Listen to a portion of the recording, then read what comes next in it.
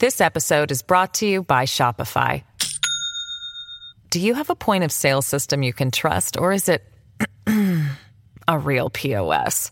You need Shopify for retail. From accepting payments to managing inventory, Shopify POS has everything you need to sell in person. Go to shopify.com/system, all lowercase, to take your retail business to the next level today. That's shopify.com/system.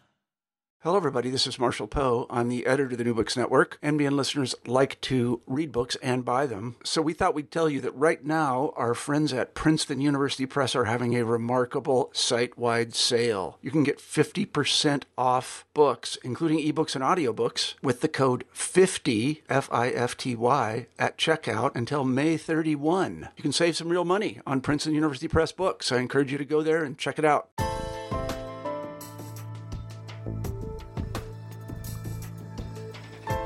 Hello, everyone, and welcome back to New Books and Genocide Studies, a podcast channel on the New Books Network. I'm your host today, Jeff Bachman. Thank you all for listening. Today, we will be talking to Dr. Eyal Meiruz about his very new book, Reluctant Interveners, America's Failed Responses to Genocide from Bosnia to Darfur, published on November 15th by Rutgers University Press. This book was really of special interest to me because of my own research on UN Security Council recognition of genocide, or really general lack thereof, and my research into the relationship between the U.S. and genocide. So I'm looking forward to discussing America's failed response to genocide with our guest on today's show. Eyal Meiruz, welcome to the show. Eyal, I wonder if you could begin the interview by telling us a bit about yourself. Sure. Thanks, Jeff, for inviting me. I grew up on a kibbutz in Israel, and I guess was educated in Israel. Worked as a farmer and moved from there to the army, as all Israelis do, and was a captain in counterterrorism intelligence.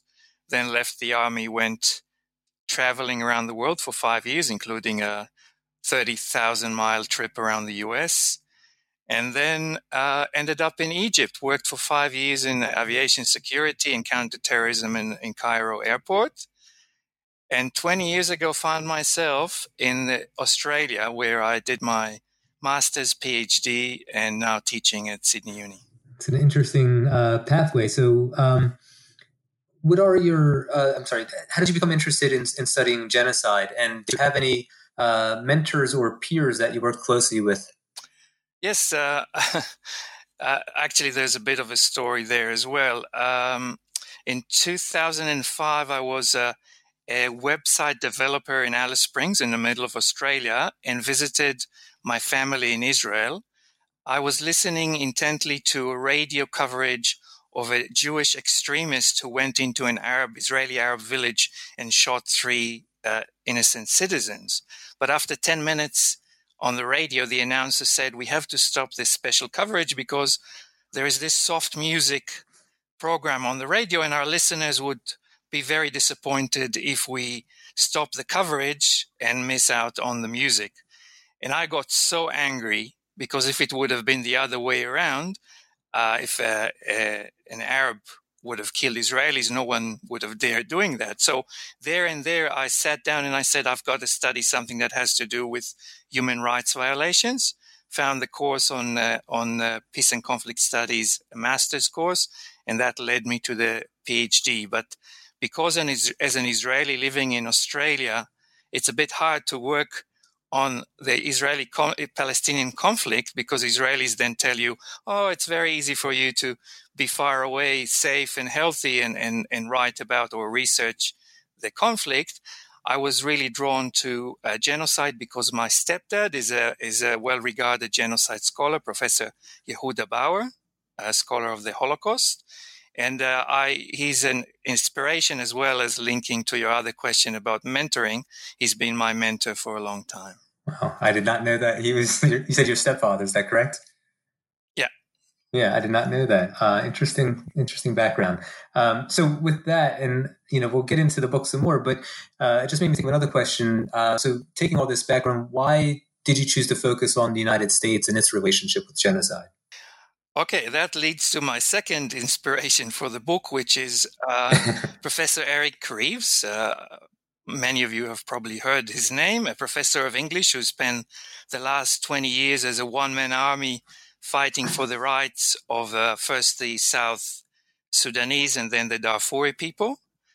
And when I was doing my master's, I started reading his very sharp analysis. It used to be said that even at the State Department, they'd read first what Eric has written about Darfur and only then go and read what the CIA was writing. So I was so impressed by his life story, the challenges that he was facing personally, and at the same time, unceasingly working for the Sudanese people, that he was my inspiration for focusing on this topic. Thank you. And so that, I guess, leads into a bigger question, which is, how did you come to write this particular book? What motivated the study, and how does it connect to previous scholarship on this topic? Yes. Well, the question I started off with was, why do governments allow, and I was initially looking at the international level, why do governments allow mass atrocities and the killing of, sometimes hundreds of thousands of people go without a strong international response? So that's how I started off. And then very soon after, I realized that the answers were pretty straightforward. Governments take, the hard interest that they take into account when making decisions about foreign policies and so on. But the question that I could not answer was, where are we as citizens, the public, in allowing our governments to get away with bystanding to genocide? So that led into the research that led to the book. And the focus on the U.S. was because the U.S. was, first of all, one of the superpowers, I guess, but also because in the case of the U.S., as a self-appointed champion of human rights, the rhetoric, the moralizing rhetoric on genocide, on human rights violation is quite strong, but the actions are often quite weak, and that gap was really of concern to me.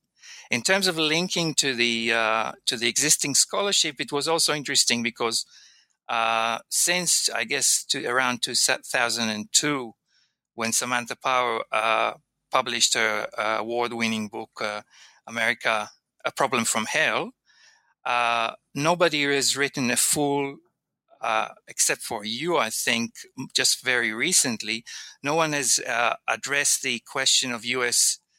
Foreign policy on genocide. And I think possibly nobody dared trying to, compete with Samantha Power. But I found important gaps, especially because of what had happened in Darfur, because Power and two other authors that wrote their books at about the same time, Kenneth Campbell and Peter Ronine, wrote their books shortly before Darfur had happened. And I think Darfur has floated a lot of important questions that were not addressed in their book. So that was the reason why I found this gap and was really interested to explore.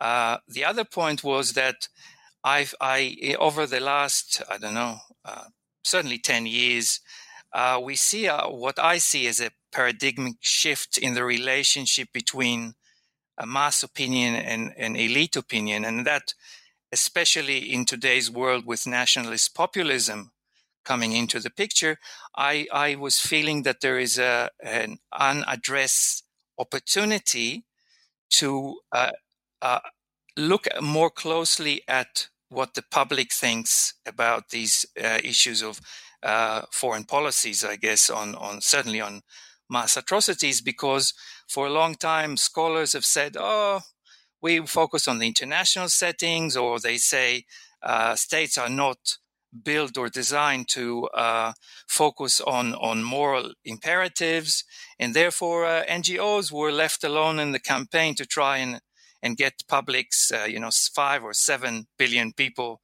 around the globe to take active part in what we all see as genocide scholars as a huge omission on the part of the international community. So that was another big incentive for me. Since you brought up Smith, however, could you talk a little bit about where your research converged with and where it diverged from her own findings? Sorry, whose findings? Samantha Power, specifically, on the question of political leadership. Yeah, sure. Well, Samantha Power did a great job, and very hard to augment things that she did cover in great detail. However, two things I found that were a bit problematic. One was her focus was mainly on omission, and as a result, and possibly on her part inadvertently, the discourse about especially U.S. foreign policy relationship with genocide has been focused much more on omission than on anything else. And as a result, a lot of other genocides were left to the sidelines because we got so used to thinking about U.S. foreign policy on genocide in that respect. I thought, there has been quite a bit of scholarship since on indigenous genocides and so on, but I thought in terms of the U.S. policy that needed to be addressed much more seriously. The other point that I was concerned about was that, or thought is worth further research, was that one of Samantha Power's conclusions was that genocide was lost in the domestic sphere, and I wanted to examine that following Darfur, which was, again, the first time that the U.S. government or any government issued an official genocide determination on a still ongoing genocide. And I was wondering, how do the domestic dynamics in the U.S. compared with the international dynamic and the eventual international inaction and leaving the Darfuri people to their grim consequences of the genocide.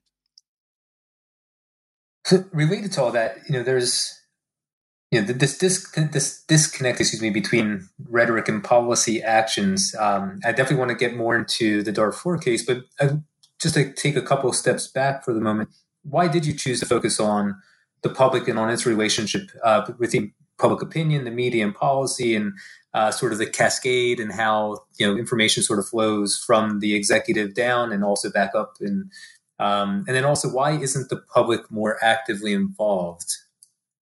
Sure. That's really the crux of my research and the greatest significance I see in the book, because we are so used to, again, discounting the public that we don't really ask ourselves as researcher in greater detail what is particular to the issue of genocide in relation to public inaction. So when you look at opinion polls, for example, the last 30 years, consistently, most Americans support stronger action on on the part of U.S. foreign policy in stopping or preventing genocide.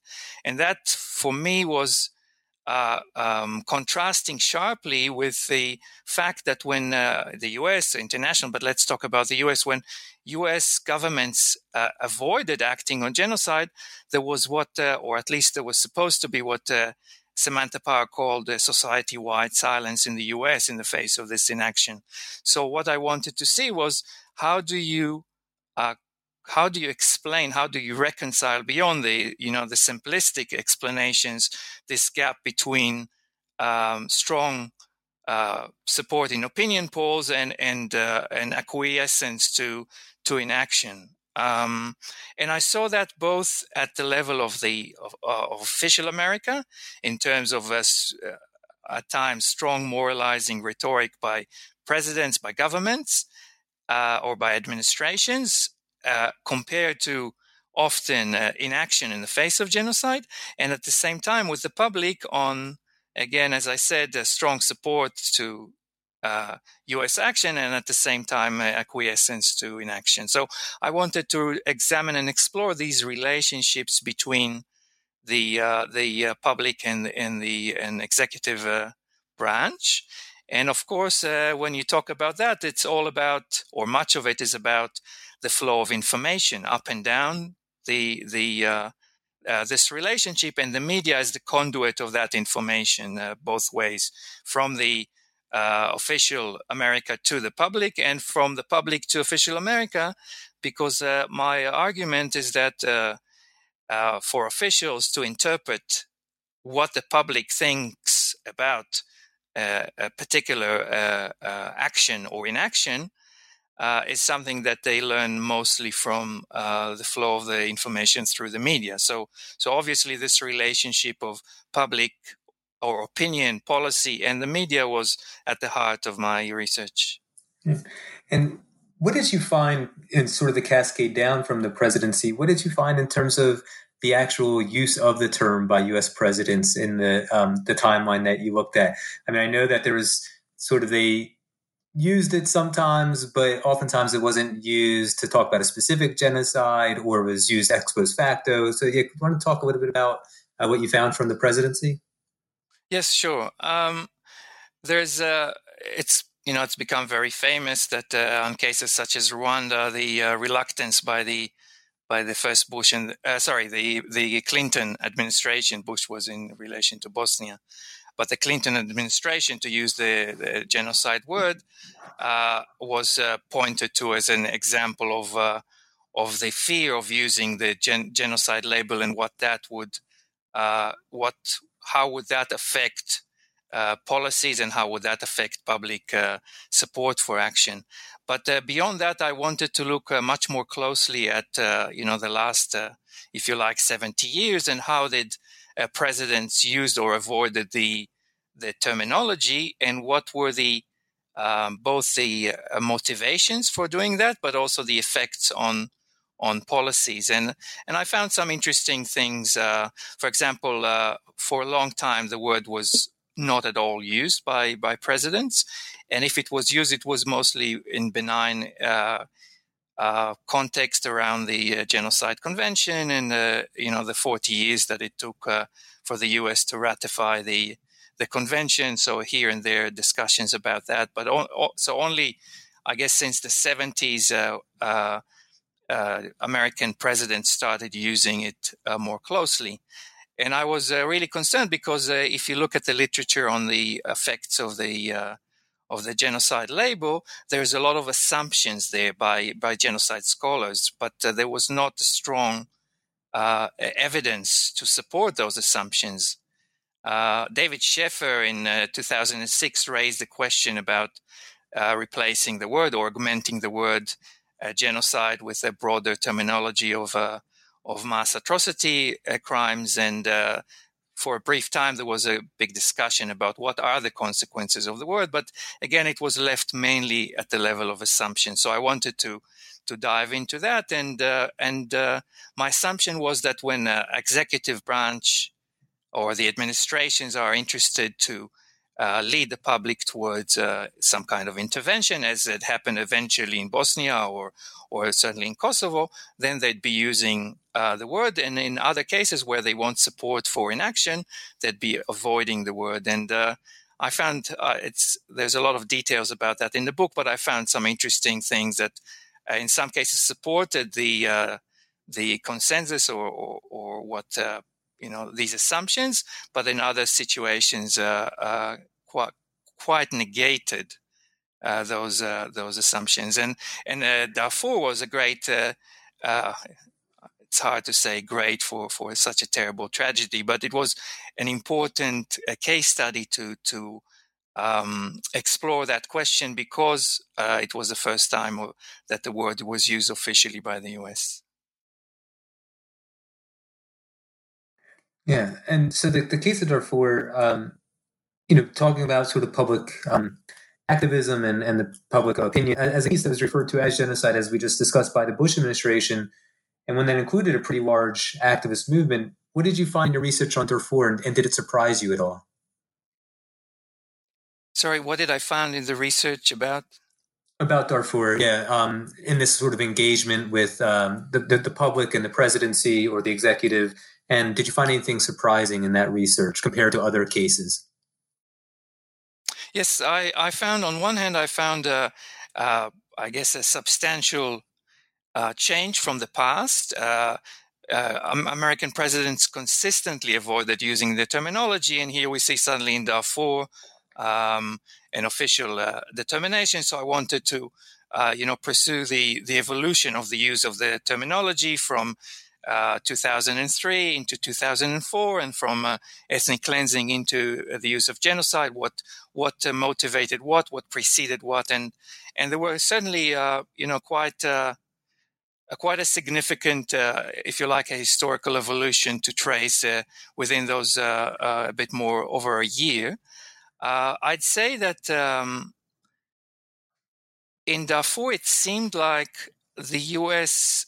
policy was, let's make sure first that even if we use the terminology, which was, I guess, external pressure by domestic pressures by NGOs and the public and the media to call Darfur genocide, first of all, let's make sure that even if we use the terminology, we are not locking ourselves into a serious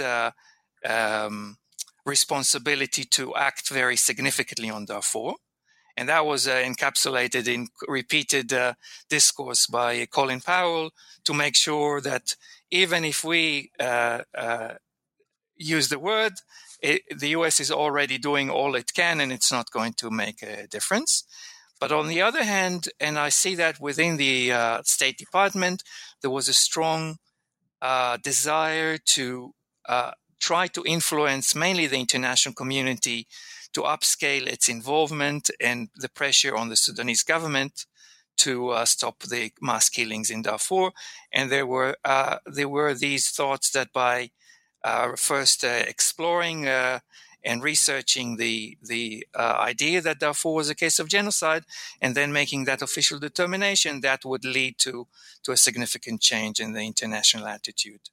The fact was that eventually that wasn't enough. Even when a strong superpower such as the US is making an official determination of genocide, that did not translate at the international level into significant action. And so my conclusion was that, at least in the case of Darfur, the genocide was not dealt with not because of domestic US policies, but because of international dynamics. Yeah. So with all that, and if I can add just one more point, or just in response to the same question, I guess, is that so I was saying that there was a desire by the U.S. government to try to increase the international action on Darfur, but at the same time, a strong motivator was to deal with these domestic pressures that were also coming from the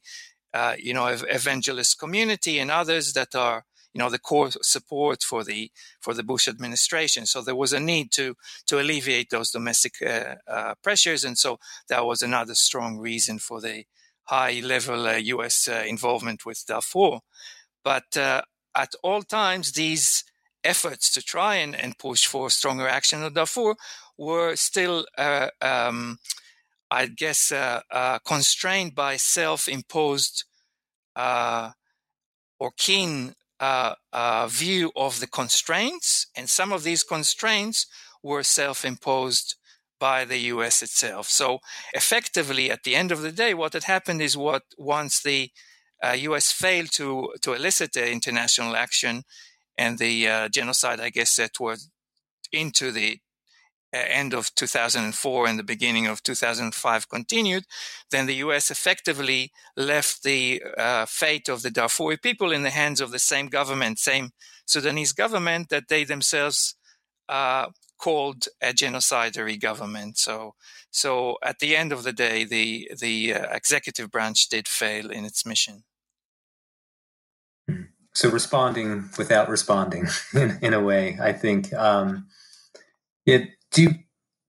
If you take the case of Rwanda, where the United States actively avoided using the term until June, and then we look at the early use of the term in the case of Darfur, do you think this has any impact on the power of the term genocide? Do you think it's retained its significance that was attached to it when it was first developed, or has it lost some of that impact?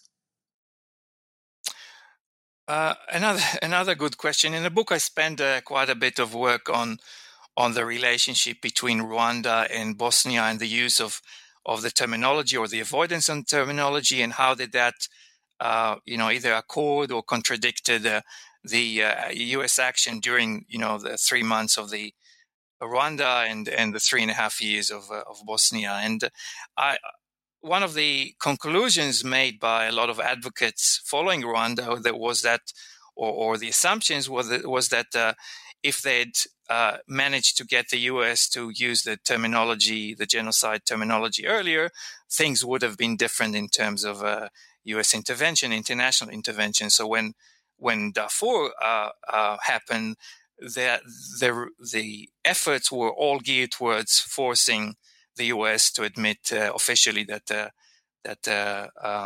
Darfur was a case of genocide. And I think that the ability of the U.S. to say or to actually issue the official genocide determination, and at the same time be able to get away with inaction or relative inaction, was kind of led to the understanding that a genocide determination can, at least in that case, could be used not as a call for action, but as a substitute for one. Sort of jumping forward some, and then we will maybe we'll end up taking a couple steps back. But on the power of the term genocide, there's been some recent research around whether mass atrocity crimes should be as a more useful term as an umbrella for genocide, crimes against humanity, war crimes, and ethnic cleansing. Do you think it's important that we maintain the use of genocide to describe things that fit within the legal or even scholarly definitions, or does mass atrocities have greater utility for policy purposes and responses? Yes, another good question, which is, I guess, at the heart of my research. David Scheffer made some convincing arguments in favor of the use or the use of the terminology, not only for the legal purposes, but also for political purposes and in terms of how things or events are represented in the media. So I guess what I set out to find out, or one of the things I set out to find out, was how valuable is the genocide terminology, and what are both the advantages and the disadvantages of using that. And it is a bit difficult to in many cases to disassociate or to disengage the effects of the genocide label from effects of other either recurring or case-specific challenges to action. But my conclusions were that, and it's only, I think, partial conclusion, I think more research is needed, was that while the broader terminology of atrocity crime goes a certain way to addressing some of the challenges of the terminology, and I may say a few words about these challenges, it also does not fully capable of harnessing the clout that Lemkin and others have instilled or embedded in the terminology of genocide. So I think I'm still out in terms of what exactly, in what ways should we make best use of the terminology. I'm thinking maybe, something like, I don't know, genocidal massacres, or something that does not pressures government to the extent that a genocide determination does, because governments, and especially in the case of the US, are afraid to use the genocide label, because they're afraid that if they took action and then wanted to retreat because of changed dynamics or circumstances, then it'll be much harder for them if they've already used the terminology of genocide. So in my research, I looked at 18 different recurring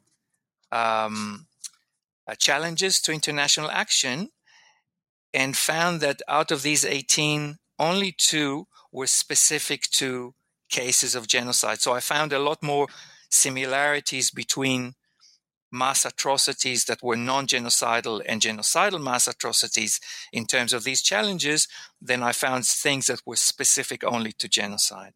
So I think I embrace the use of the terminology of mass atrocity crimes, but I am not fully committed or happy to let go of the terminology of genocide. Thank you. Yeah, I think it's important also. I asked that question by students before, just about the use of the term genocide and whether it raises any sort of increased ethical implications compared to other terminology. And yeah, I agree with you. I think that was a good answer that I should remind myself when I get asked that again. This episode is brought to you by Shopify. Do you have a point of sale system you can trust, or is it a real POS? You need Shopify for retail. From accepting payments to managing inventory, Shopify POS has everything you need to sell in person. Go to shopify.com/system, all lowercase, to take your retail business to the next level today. That's shopify.com/system. So jumping back to the role of the United States again, you talked a little bit about American exceptionalism and other things in your book about the United States and its relation with genocide. So I wonder, how is the United States different from other nations in terms of its relationship with genocide? How does the idea of American exceptionalism fit into that picture? And what about presidential leadership or lack thereof? Okay, 3 questions. I'll try to remember. You remind me if I forgot anything. But first of all, I might start from the end because that's the easiest. In my research, I looked at the relationship between political leadership, and I focused mainly on presidential leadership and responses to mass atrocities. And I think there's a huge importance to the adoption of political leadership to leading U.S. Foreign policy in a positive direction in terms of strong action on genocide, and vice versa. Often when we fail to act either as the U.S. or even the international community, it has much to do with the absence of strong political leadership. And that political leadership can be political leadership within the opposition to governments. And so I would say that even in the case of Darfur, when Colin Powell, Secretary of State, a very high-level official, is taking on himself to advance the case for Darfur, it wasn't and it wouldn't have been as strong as if President Bush had taken up that task. And maybe part of the reason why, as late as July 2004, only 14% of the American population knew some or much about Darfur had to do with this lack of strong political leadership that can advance action not only within the administration, across the agencies and so on, but also to the domestic public, and of course internationally as well. So in terms of political leadership, that's a critical point for me based on my findings. In terms of American exceptionalism, yes, I think that links well with the question about differences between the U.S. and and other countries. 2 of the 3 endorsements that I got from for the book cover from prominent genocide scholars, Ed Luck and Andrea Bartoli, used the word sober in my about my research, and I was a bit concerned because as an outsider to the U.S., I was wondering how do American scholars how would they perceive my research, because I hammer the U.S. foreign policy quite powerfully and have some strong words for public involvement as well. But I think the sober comes with balance, because at the same time, while I think the U.S. with its strong rhetoric and weak action is should be looked at and certainly condemned when the time is right, I think there's a tendency around the world to very easily blame the U.S. for things that other countries are at least as guilty of, and in the case of Darfur, even guiltier of. So I think the U.S. Is coming out quite clearly as a as a country, as a strong power that could do more, and that speaks or uses a stronger moralizing discourse than other countries. But I think that the malady is international. Everyone and many other governments, or most other governments, I would even say, are as guilty as the U.S. in terms of inaction and bystanding to genocide. Now, when it comes to the public, I think that the significance and the level or I'd say maybe significance of the use of the terminology of genocide in dominant American culture might be stronger than in many other countries. So that was another reason why I chose to look at the U.S. But again, we don't see mass protests in in the UK or in the developing world in against the government inaction on Darfur, for example. So I think that we need to take things into perspective. I think the U.S. has especially over the 1990s, and even before in the 80s, has abused the terminology of a humanitarian intervention for self-interest purposes, and that colored a lot of what the U.S. was doing overseas, a lot of the U.S. foreign policies in quite negative colors to wide publics around the world. So it's very easy nowadays to hammer U.S. foreign policy because of these failed actions or I'd say even disingenuousness on the part of the U.S. But again, we need to look at it more internationally, and when we look at it internationally, then I'd say that not many other countries are doing better. Thank you. You mentioned my book earlier. Another genocide scholar critiqued it for its Marxist, quote unquote Marxist analysis of U.S. foreign policy. And the book certainly had a specific thing in mind with the book.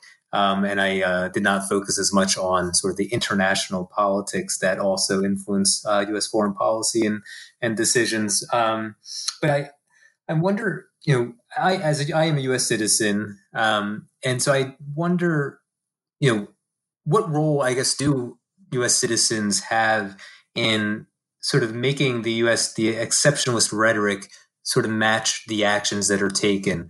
And maybe this comes to some of the findings in your book. And I know I had a question I was going to save for later, but I guess it comes back to this: is there reason for optimism? What can we do to make that rhetoric a reality? Yeah, you're right. That this is this question is at the heart of my research, because as I mentioned before, that there's 5 billion adult people around the world that don't have as much say about policies that are either make or break international intervention to prevent the killing of hundreds of thousands and overall millions of people. So certainly there should be more research focused on the role of the citizenry, as well as why don't we do as much as we should? And I there's plenty of research. Some of it is easily attributable to specifically to cases of mass atrocities. Other is more generalized, but this is something very important to look at, because NGOs are left to try and harness people to their causes, and I don't think research does enough to help support those efforts.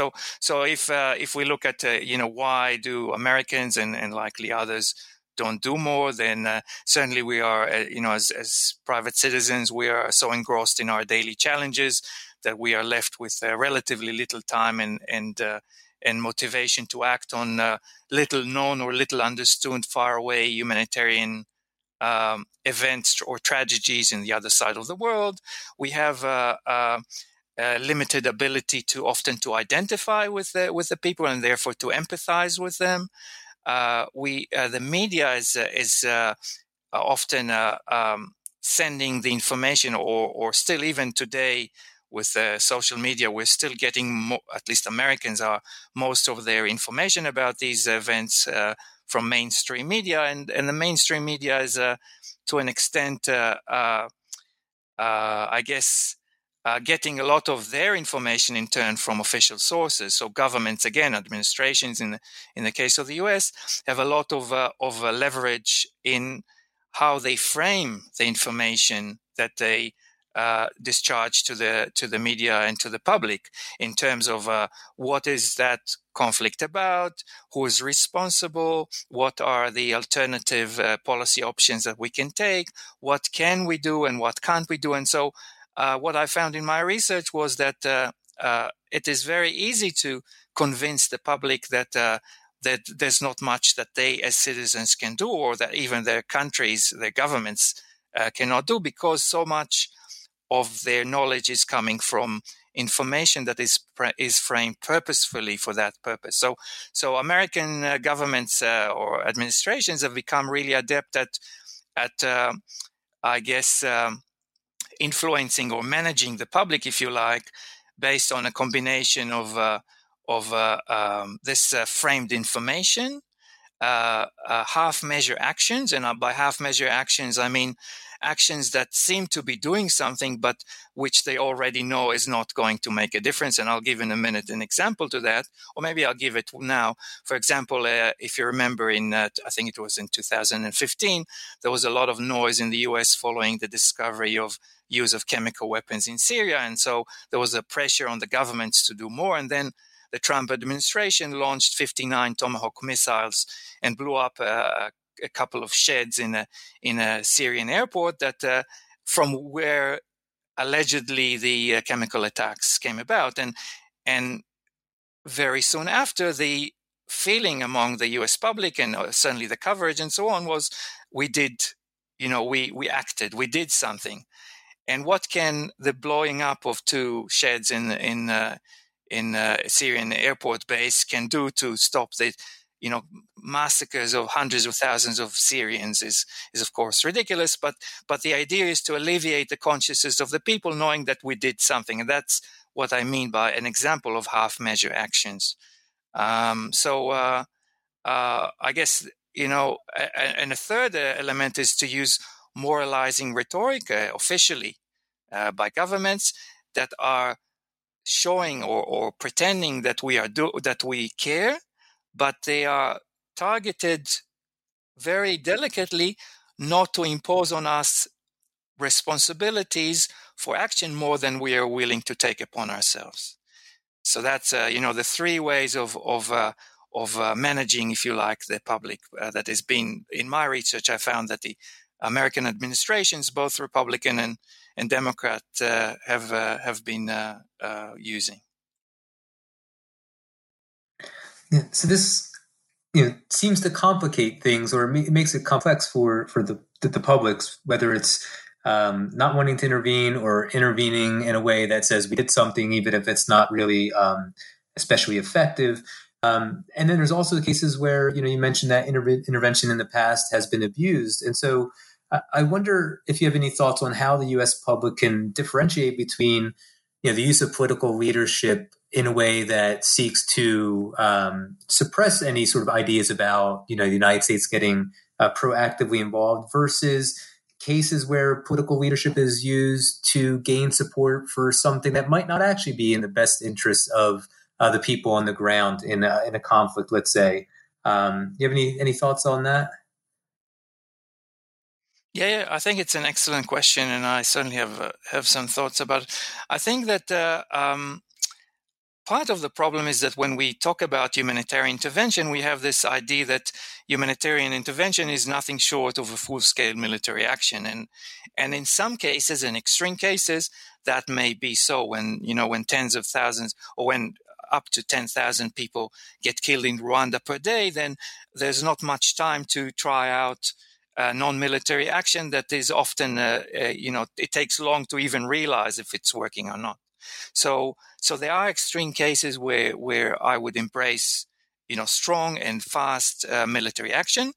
And there's a contradiction there, because if we're talking about launching a military action by the UN to increase the legitimacy, which is such an important thing, then it takes anywhere from 3 to 10 months to put together a force. So fast military action often can be done only by states, and then you had the challenges with the legitimacy of that action, especially because in the past, as you say, there was so much abuse of humanitarian intervention ideas for self-interest concerns. So I think that's an important point to take into account. But having said that, I think that humanitarian intervention is and should convey a lot more than a full-scale military action, whether partial coercive actions or even more or more creative ways of using completely non-military actions that don't involve the negative side effects and consequences of inevitable ones for military action. So I think we kind of left it as a given that not much can be done, for example, at the Security Council pressuring governments to do more. For example, if you look at Darfur, then without support from Russia and China, the Sudanese would not have continued doing the genocide. And then the question is, how does the US or how does the international community yield stronger pressure on such powers as China and Russia? So I think there's a lot more room for action. And I think in some cases, the failures to act and the allowing of genocide and other mass atrocities was the consequences of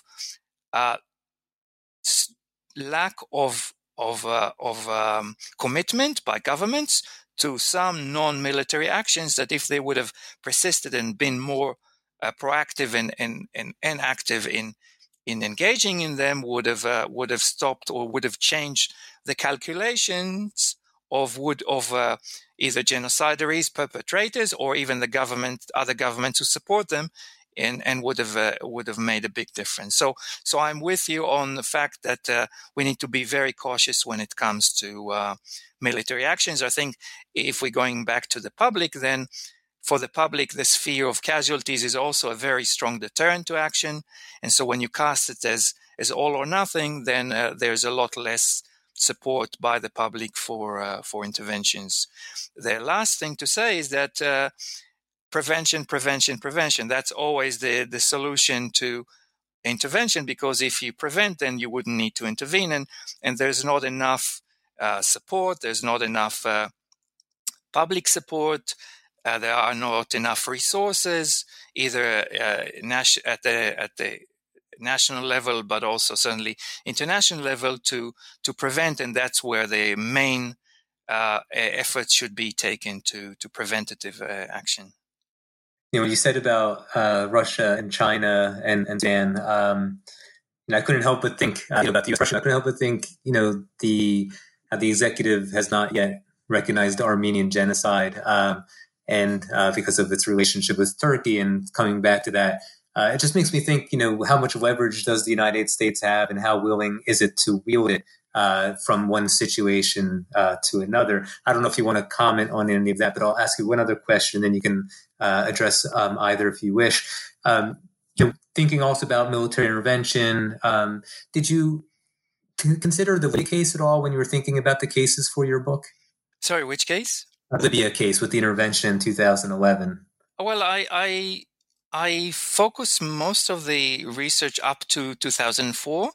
But I think I do mention Libya in the sense that Libya was an example where international action was very fast, and I think it was a consequence of an accord, and often interventions are an accord between moral, imperatives, whether accurate or not, leave it for now, but moral imperatives, self-interests of governments, and legitimacy. And I think in the case of Libya, the critical component was that there was a legitimacy given by the Arab League, by Muslim states that supported the action. And so this relationship between legitimacy, moral imperatives, legal imperatives, and political considerations is a fascinating one to pursue. Of course,